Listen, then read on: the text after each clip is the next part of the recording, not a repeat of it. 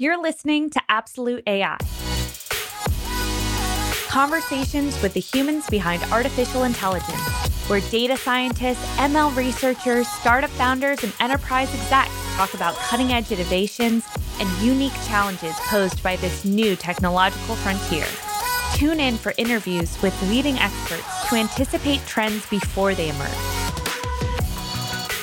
Hi, thanks for joining us on Absolute AI, conversations with the humans behind artificial intelligence. I'm your host, Melody Travers, and today I'm speaking with Azmat Pasha.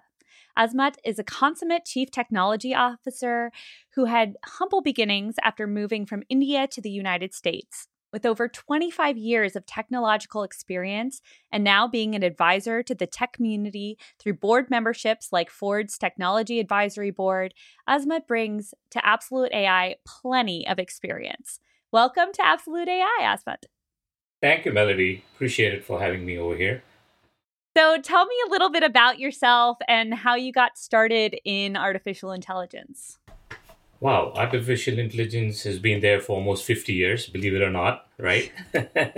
My entry into the AI space has been about 9 years as the market evolved.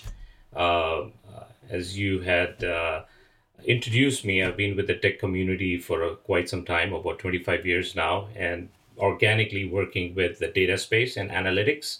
And AI was just bound to happen, right? Because all the technologies are moving towards that with machine learning, with algorithms getting more commoditized, with folks, with data science becoming very hot in the market. In fact, I wrote an article about 7 years ago on data science being the next generation technology where people will be looking for skills in that market.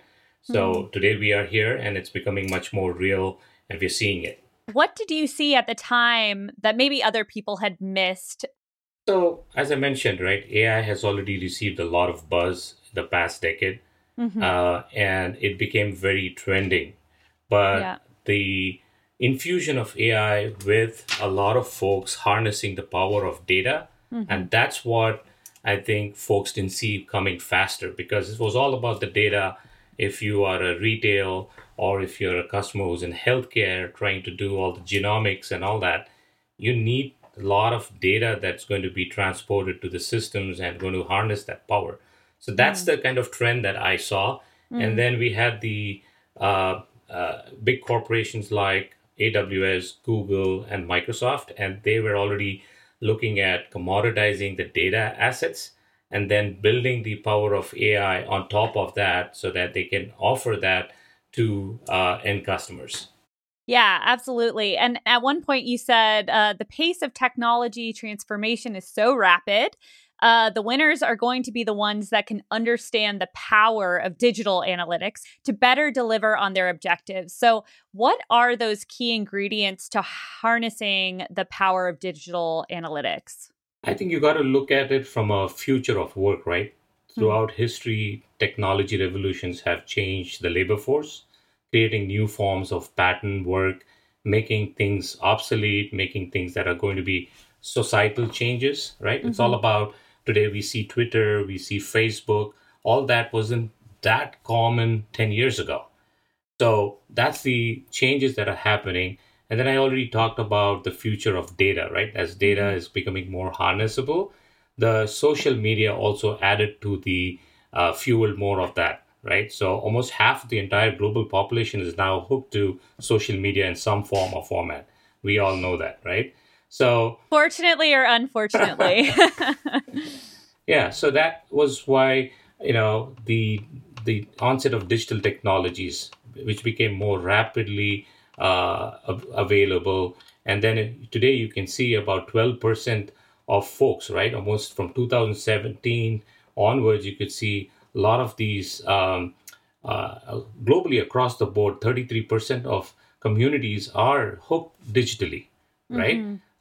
In some form or fashion, right? Whether you connect South Africa to, Europe, and you look at communities across the board, there is although there's lack of diversity in the technology sector, the digital technology as a revolution is available for all. Hmm. How do you see that in the coming years, and how can we create more diversity within technology? Interesting question.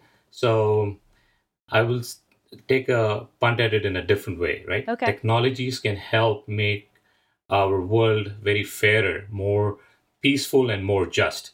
Hmm. So digital advances can support and accelerate achievement of each of these areas into sustainable development goals. So, for Hmm. example, you look at UN, right? So UN is talking about future of cyberspace. Secretary General, just about 2 weeks ago, I was reading an article where they were talking about a universal cyberspace that reflects global standards for peace and security, for human rights and sustainable Hmm. development.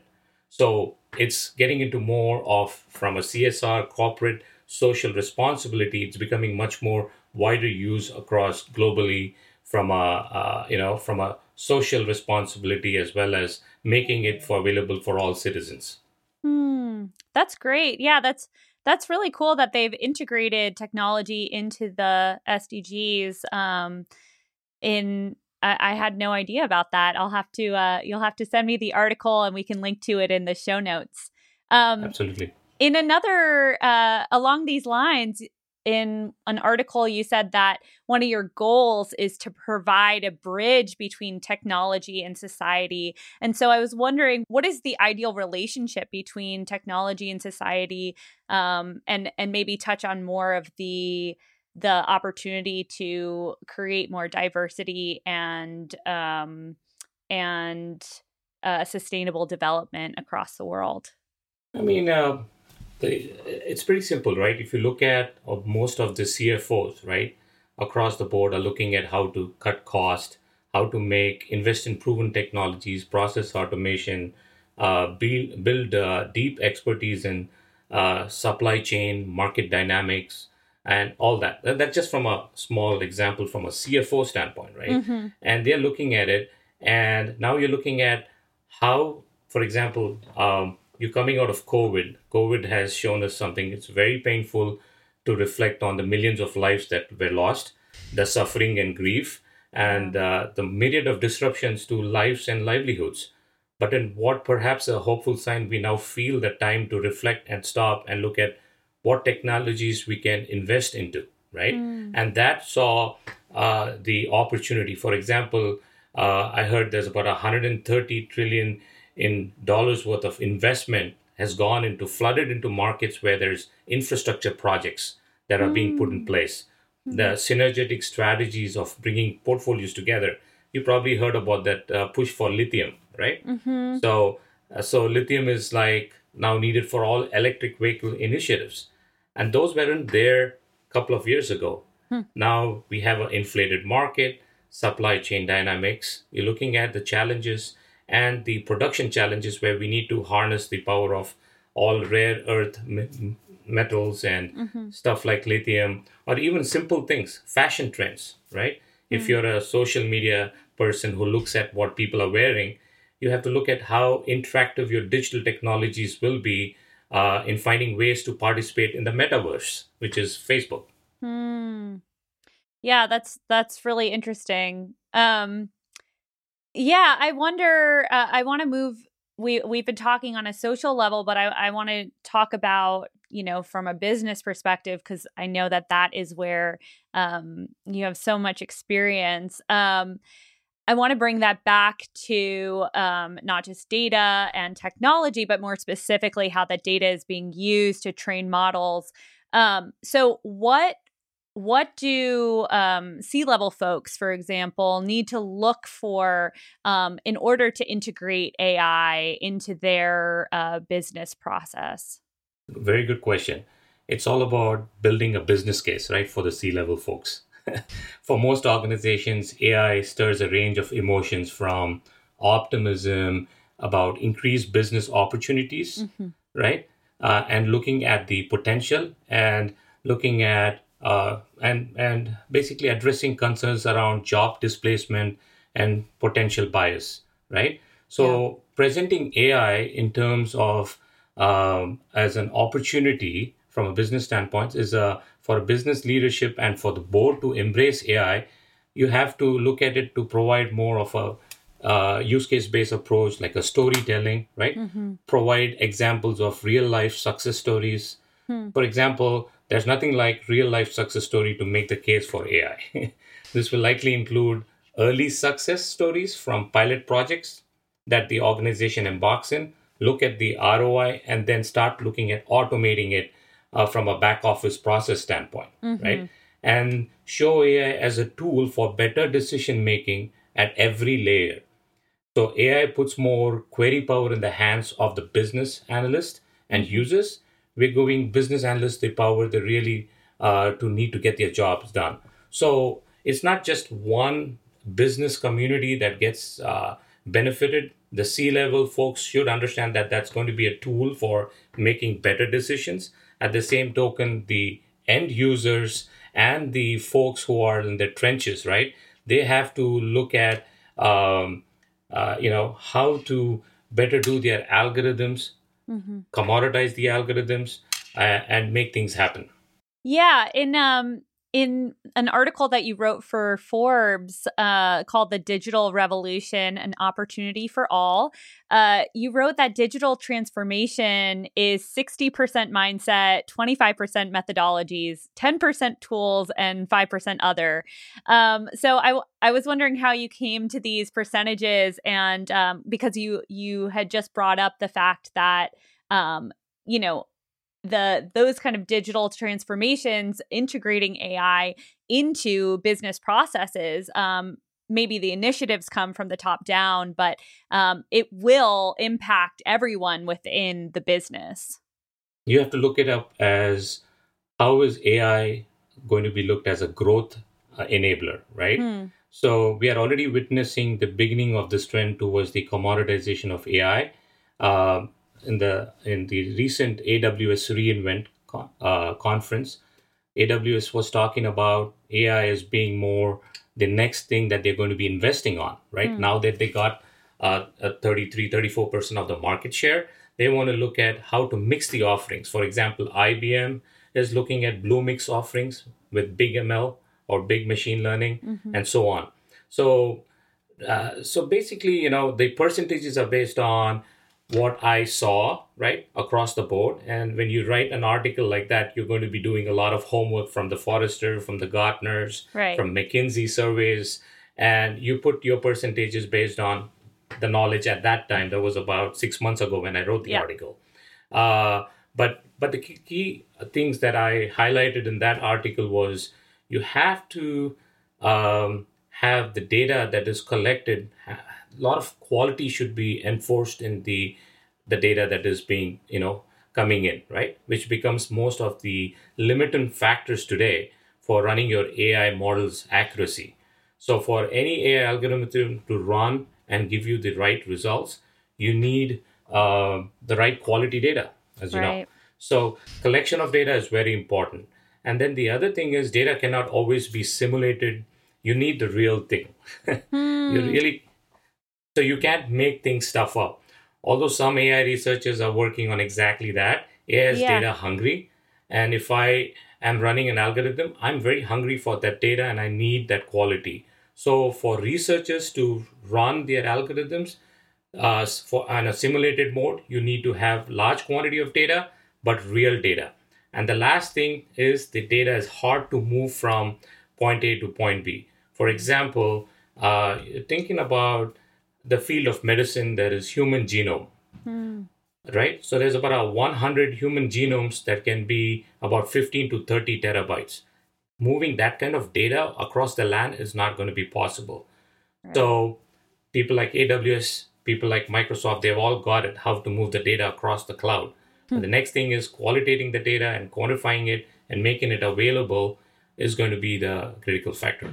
Yeah, you talked about so the real data being very important, and then synthetic data, and there is a real debate about synthetic data versus the real data. So when is it? I mean, obviously, we would always rather have the exact data that we need, perfectly labeled, high quality. But what are the cases in which synthetic data can be helpful to augment, or do you think it can't deliver the same or useful training for algorithms? This is a thought-provoking question. So I'm going to make it very easier to understand from a strategy standpoint, right? So harnessing the benefits of new database and analytics technologies, that's what we need to focus on. On a strategic level, if you're a CTO, if you're a CIO, CDO, whatever you call yourself, the executives at traditional companies recognize the benefits of the latest data-related technology, right? But from my experience, I look at it from a three pillared approach, right? So one is moving the analytics to the cloud, meaning once the data, synthetic data, it could be structured, unstructured. Once you move the data on-prem using an on-prem technology, moving from on-prem to the cloud, then you create a culture of data, right? With much more insights within the data. But the ability to see those insights requires an organizational culture across the board. Yeah. Okay. So in our field, we don't distinguish whether if this data is coming from a flat file versus it's coming from a Salesforce or whatnot. We just try to pull all the data into the cloud. And then we make technology fluency a priority. How you pipeline the data, how you structure it, and make it available on the consumption side, right? And build that fluency gap. I call it the fluency gap, which is basically a bridge between equipping your leadership with the right tools and knowledge. And typically through boot camps, or you can create an innovation day and build a commitment towards that journey across the board in the organization. So that goes towards that strategy. Once you have your strategy right, everything else today is all commoditized. You can always plug in the right technology and get the power of your database and advanced analytics going. Absolute AI is sponsored by Innodata, a leading data engineering company. From startups to enterprise, Innodata delivers ground truth training data and customized AI services and platforms at scale. Learn more at innodata.com.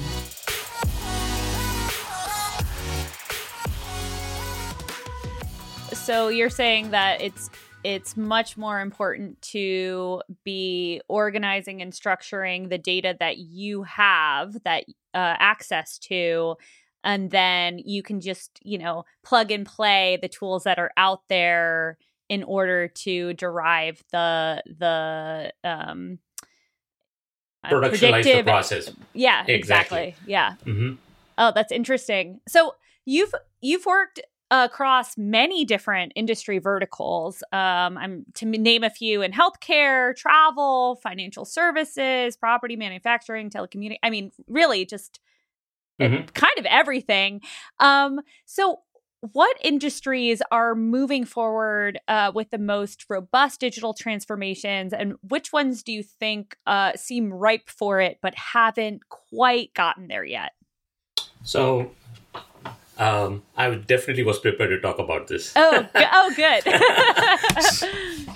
So Gartner projects about $3.9 trillion worth of value, business value, that's going to be created by AI, right? So then the AI applications just don't have the promise, but they're going to yield business results and for experience as a whole. Now, from an industry standpoint, let's talk healthcare. In healthcare, the contribution from the technology giants like Microsoft, Google, Apple, and IBM has been pretty significant, right? AI is currently being applied for a wide range of healthcare services, including data mining for identifying patterns and then carrying out the more accurate diagnosis and treatment for medical conditions, imaging, medication, drug discovery, and all that. So healthcare leads the pack for AI. Next is the retail and e-commerce. When you're looking at retail and e-commerce, now you're seeing customers sitting, all right? I mean, they want to see patterns in consumer behavior. Look at what kind of strategies that we can outsmart Back in those days when I used to be affiliated with Sears, Mm-hmm. Sears used to run, comparative benchmarks with Macy's, all that. So that also has been now much more popular. So AI has certainly found a sweet spot Hmm. in the entire scheme of things at retail and e-commerce. Now, there are other fascinating market industries like food technology, right? Hmm. So there is a company called Tomra Systems, and they have built AI-based food sorting equipment targeting the French fries versus peeled potatoes, and and it's amazing how that AI machinery with all that algorithms behind the wheels is helping that industry. Now, banking and financial services, you have a lot of chatbots. Literally, when I go bank with Citibank or Chase, they have all the bots, financial advisors. They literally take you till the end, and then they have a customer person call you, Mm-hmm. and they have with all KYC and all that stuff, they're making a much more personal experience for end users. A couple more industries I have is the logistics and transportation. Coming off of COVID, that industry has become very popular, Yes. Yes. and you can see what's happening with Tesla, Uber, Volvo, and Volkswagen. They are all in the forefront of research, right? And then in the travel industry, we're seeing immense competition with AI-enabled chatbots, 24/7, instant resolution queries that customers want while booking their tickets, right, Hmm. and their itineraries. So these six industries to me are really leading the pack. Hmm. And there's one industry which is also picking up, which is real estate, where there are Oh, people who want to sit in San Francisco buying properties in Chicago, yeah. and they want services after 6 o'clock. So you have Redfin and others have invested more on the AI side. So yeah, it's quite a bit. Yeah, we have that a lot. Being in Austin in the very hot housing market here, we have lots of Californians buying up property here, sight unseen. One of my friends is about to close on a house that was originally bought through Open Door, and so everything has been basically automated in that experience. There was not the same, you know. Communication with a person. There were some great aspects of it because it was so streamlined, but then there were also some things that seemed like kinks that they have to work out. Where they, in the closing process, they had some things that needed to be fixed, and Open Door basically is like, we don't negotiate, and they're like, maybe let's negotiate. So, but it has been super interesting to see real estate, just like many of the industries that you talked about, but real estate was very paper based, very Mhm. lots of documents, files, and it's just taken off. And of course, we've had this huge sweep upward in it seems like every city is a hot market right now, or has been in the last few years. So what are the industries that or are there any that come to mind that you think AI has been underutilized, and you think in the next 5 or 10 years could really transform it? Entertainment and gaming is Hmm. one. If you see a lot of movies are being produced, right? And I see AI is being employed to enhance digital effects in the movies to save cost and speed up the pre and post production process, Mm-hmm. right? For example, I read one article where natural language processing is used to structure a script for storyboarding, Oh, or data is used to arrive at an optimal schedule for filming. wow. I see that creativity being built in with the within the filming and the entertainment industry. Uh, yeah, and there's the other one is the manufacturing. Hmm. I've heard the concept called cobots. Have you heard of collaborative robots? Oh, I haven't heard it as cobots. I like that abbreviation. Tell me more. So in factories, for example, in manufacturing side, right? So machine learning and artificial neural networks have been employed to support predictive maintenance Mm-hmm. of critical industry equipment. So, long ago, I used to work and consult with Caterpillar. Mm-hmm. So, we did quite a bit of their vehicle predictive maintenance, right? This was about 9 years ago. Mm-hmm. And at that time, we didn't have the power of robotics or the robotics process automation. So now RPA and robots have become very integral part of the production process. Mm-hmm. So the majority of the industrial robots are often stationary, yet in a danger of crashing into nearby objects. So the use of AI and robotics Yeah. has got the concept of collaborative robots, which is called cobots, that can take instructions from humans Uh-huh. and work product across the production cycle alongside. Wow. Yeah, we worked with a company called DexAI that did something similar to what you brought up earlier, which is the robot arm can make a salad for you. So everything's kind of laid out and it's able to, take the bowl, do all the ingredients. And so it's really exciting, as you said. There's this commodification of algorithms, but also robotics getting intertwined in there. As a kid, I really thought we would already be in the Jetsons. Oh, I would. wow. So we're not there yet, but it seems like we're well on our way. So I wanted to wrap up with one of my goofy questions. If you were to write a sci-fi novel about the year 2041, what does the world look like, and have the robots taken over? About 5 years ago, I gave a keynote on AI, right? Rise of the machines, kind of a thing. And I also had an article written on LinkedIn. Um, so you have to take a few things under consideration. 2041, right? I didn't look at 20 years from now, but key thing is going to be the talent, Hmm. right? Do you have the right AI talent? So are you going to have AI and AI related folks coming out of universities, Hmm. graduate programs?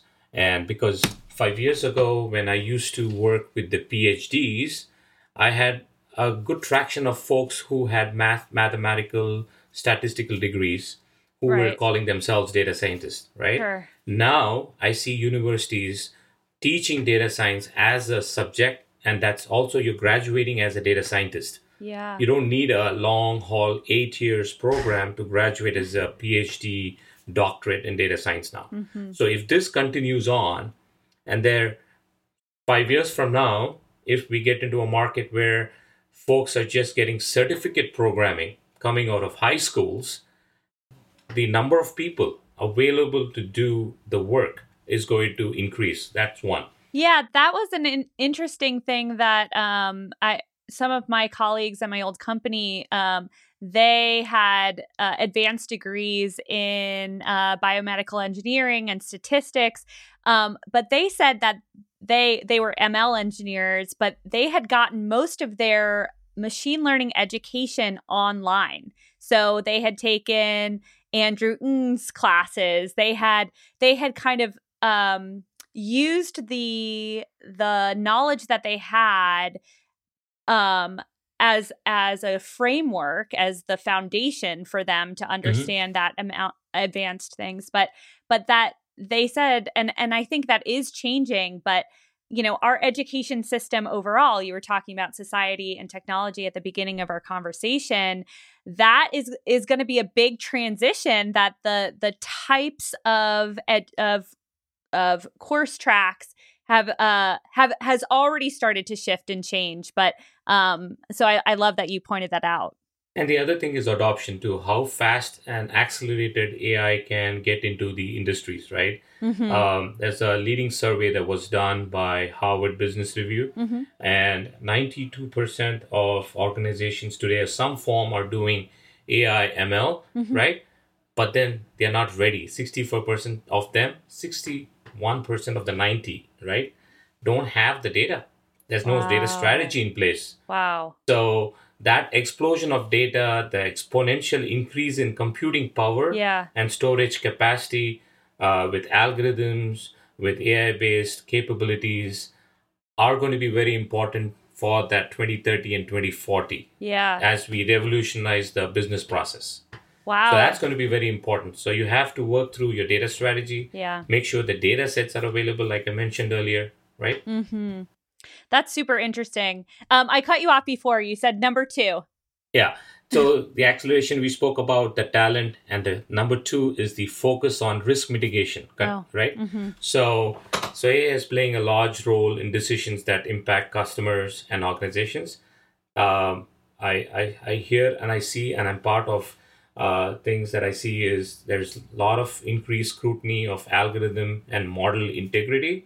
So there was a report that was done, one of leading survey companies on AI index report, and they said 19%, only 19% of large companies and organizations are doing to address that risk, right? Wow. And 13% are just doing that mitigation of the risk.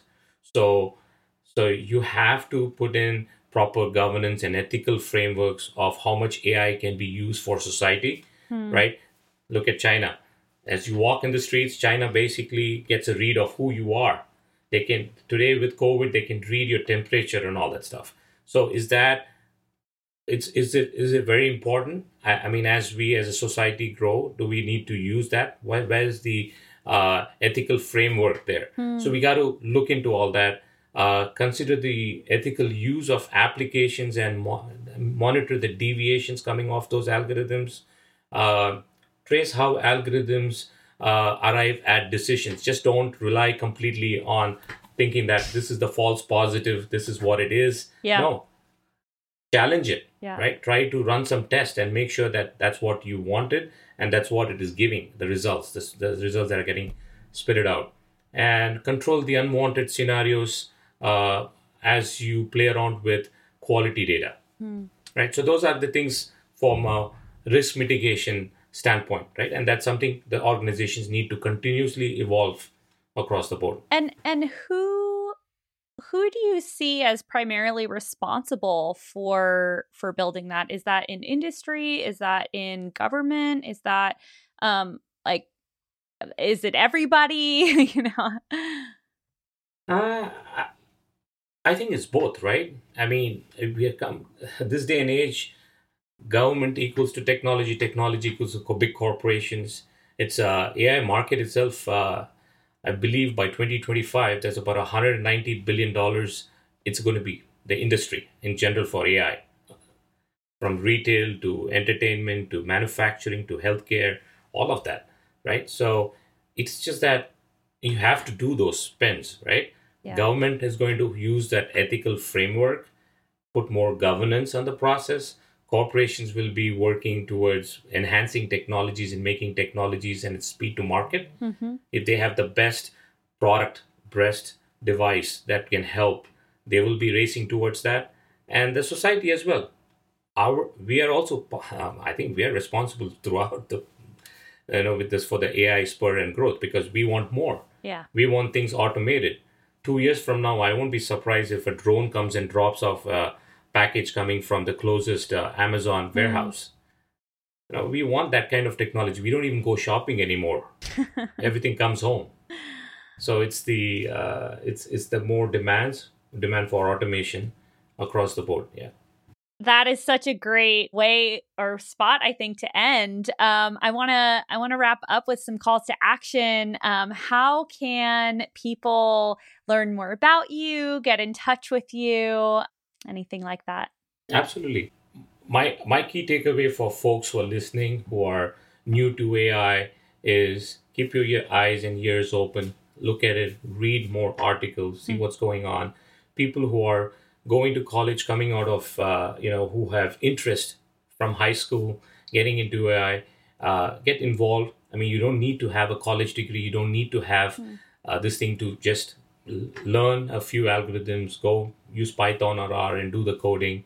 The market is there. It's only about 9% with a $190 billion growth by 2025. You can either be an AI research scientist, you could be an AI engineer, machine learning engineer or an AI architect, plenty. Lots going to be there. Opportunities are going to be there. I'm always available over linkedin.com/Azmat Pasha. You could reach me. I'm on CTO advisory boards for several advisories like Dev Network, Innovation Executive Leadership Council. I'm also a CTO advisor for MetaWave Digital, and at Forbes also you can reach me out through. Yeah. Wonderful. And we'll put all of those links in our show notes. Thank you so much, Azmat. That was such a great conversation. Thank you, Melody. Appreciate it. Thank you. Thanks, everyone.